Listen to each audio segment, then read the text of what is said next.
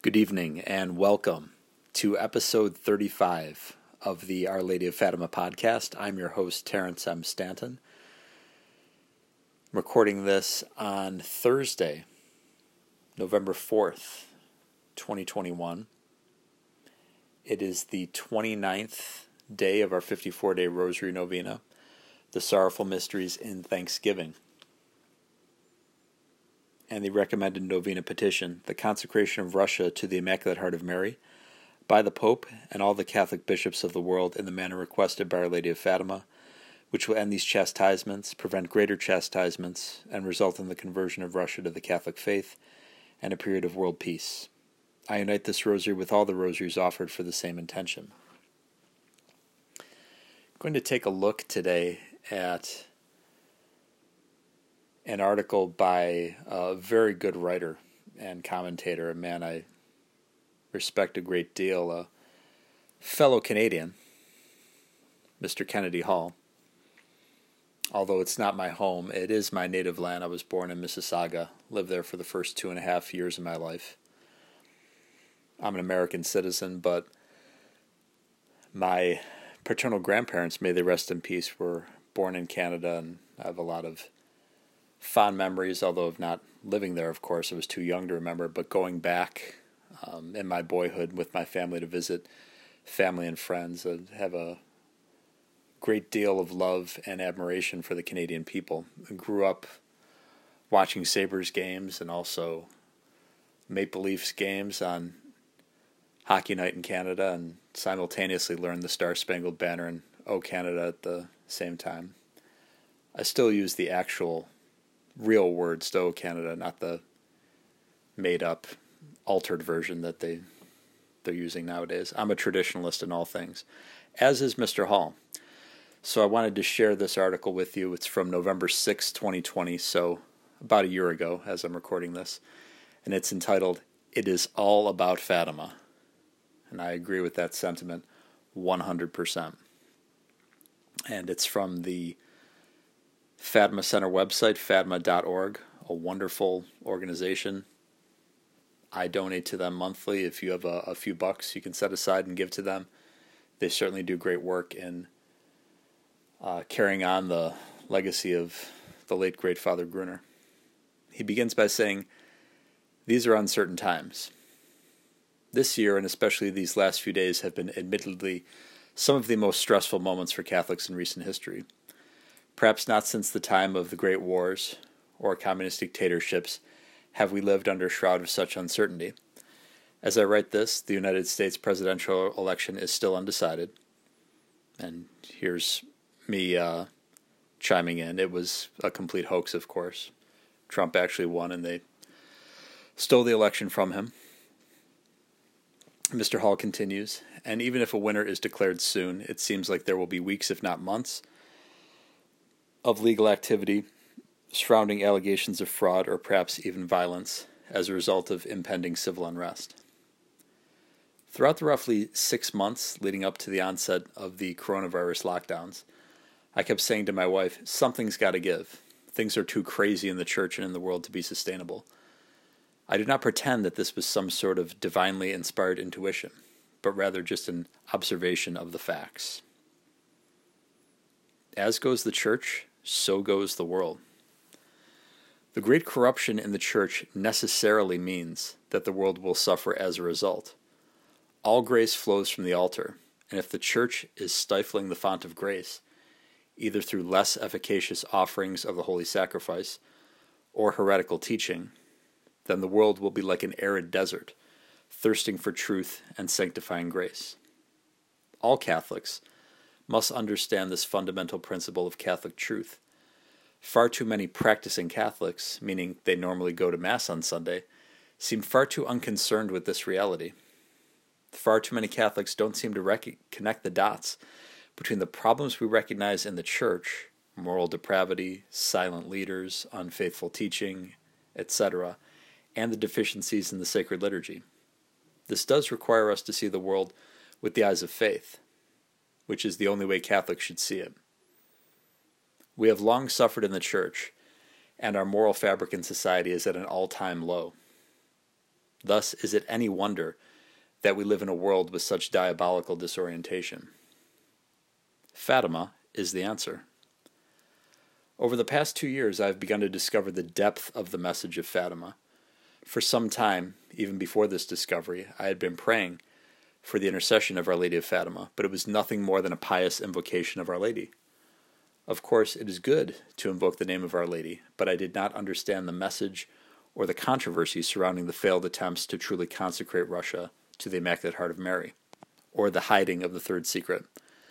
But as I continued to be red-pilled on the truth about Fatima, almost entirely due to the efforts of the Fatima Center, I realized that Fatima is the key to everything at this point in time. I've come to a similar realization as Mr. Hall. I've mentioned before on this podcast that a couple months ago I've been mulling over in my mind during the summer, going for long walks around the neighborhood, that I wanted to start a podcast. I felt compelled and thought it should be a Catholic podcast specifically. But what should I talk about? And Our Lady of Fatima, Our Lady of Fatima, Our Lady of Fatima kept repeating over and over in my mind. And I took that as a sign from the Lord that He wanted me to discuss His mother, His loving, perfect, wonderful mother. I have zero theological training. I have no broadcasting experience whatsoever. No podcasting experience. It's probably pretty obvious by now. I've been recording these shows on an iPhone 5S with a cracked screen. But that's fine. I love Our Lady of Fatima. I love our Lord Jesus Christ. I love St. Joseph. I want to tell people how much the Holy Family loves them. I want to tell people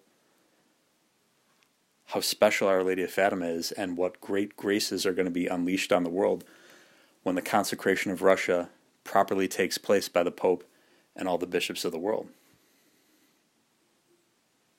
to the Immaculate Heart of the Blessed Virgin Mary. So this has been on my heart. This has obviously been on Mr. Hall's heart, and I'm sure a lot of other Catholics. And we're just trying to get the message out there in any way, shape, or form.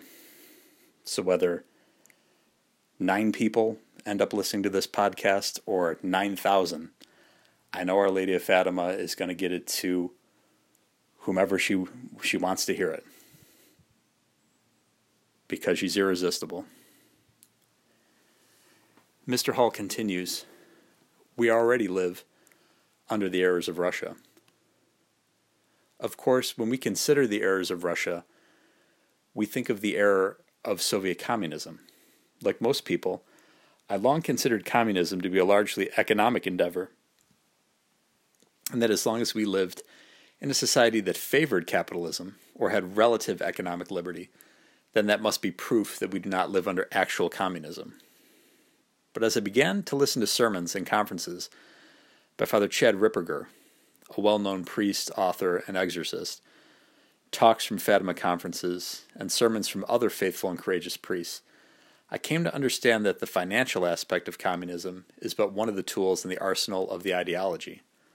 Ultimately, communism is about controlling people in a way that leads them to reject God, with the final end of sending them to hell.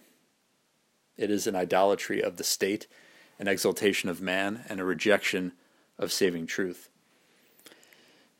Those are some great talks that Father Ripperger gives, especially the ones pertaining to communism. And I was also telling my students recently that he says he has a lot of issues with Harry Potter and with young people trying to do these spells or whatever they are involved with Harry Potter. I'd never read the books, thankfully never had any desire to. And they get themselves caught up in a situation where they're encountering demons. Really bad news. I'm not a father. I hope one day to be a husband and a father, but my kids are not going to have anything to do with that Harry Potter nonsense. And I would advise any parents out there listening to this, keep your kids away from the Harry Potter books and the Harry Potter movies. They're no good. He continues, take a moment to consider what the various communist states did and still do to their citizens. In order to destroy the church, they would corrupt the priesthood, destroy marriage, promote sterilization and abortion, and promote heretical ideas through state-run institutions so as to corrupt the minds of the youth. Do these facts not perfectly fit our current society? In communist Russia, it was legal to go to church after a persecution, but only a small number of people would attend. Is church attendance any different now in our, quote, free society? The churches were subject to the political orthodoxy of the state, and therefore watered down their message. Is that functionally any different than our reality? Educational institutions were dominated by an atheistic, materialist, and secular bias that was outright antagonistic towards any message from the faith. Don't our institutions of higher learning mirror this? Family life was strongly controlled by the state through schools, health systems, and government mandates. Is that different from our society? Communism is ultimately an utterly materialist philosophy. Thus, a large emphasis is placed on the equity of material things. What is the main message of most politicians and the main desire of most of the electorate? To either have more high-paying jobs or to have material comforts provided by the state. And something I've been very interested in is the fact that both major political parties in the United States seem to want to demonize China. It's the Chinese Communist Party that gave us this virus, even though no one's ever proven that they have a new virus. SARS-CoV-2, this alleged virus that's been going around the world killing everyone, has never been purified. It's never been shown to actually exist. All these variants.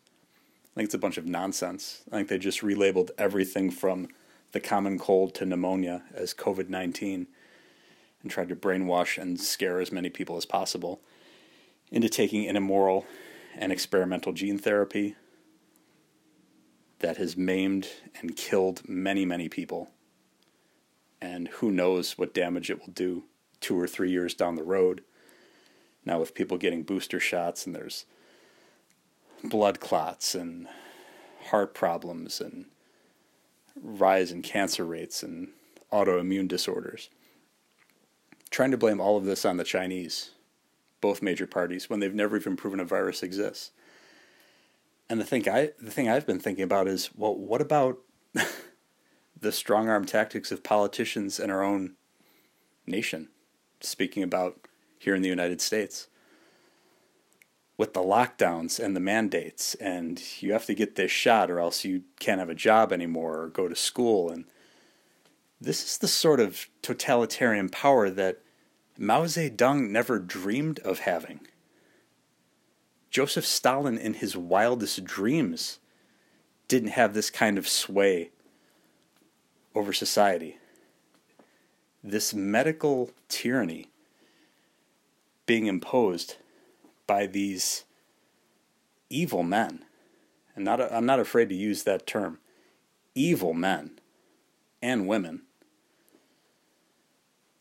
to get themselves more money and more power. It's really power more than anything else, although we know that billionaires made so much more money over the past year and a half. You get to a point where the dollar amount doesn't really matter. That's what these people are after. It's power. They want control over other people's lives. They want to force people to do things they don't want to do. And it is truly demonic. And we must fight back against it. And the most powerful tool in our arsenal is the rosary. Like St. Padre Pio always said, bring me my weapon. He knows Our Lady of Fatima gets results. Mr. Hall continues, Our Lady speaks with precision. Furthermore, it is important to note that the errors of Russia are not a one-to-one correlation with communism. Our Lady could have used the word communism, but she did not. and she does not err in her words. She also did not say these errors would originate in Russia. Rather, the context of Our Lady's words are clear. Errors will spread from Russia to the rest of the world, regardless of where they originated. The originator of communism, as a materialist philosophy and economic model, is largely credited to Karl Marx, a German.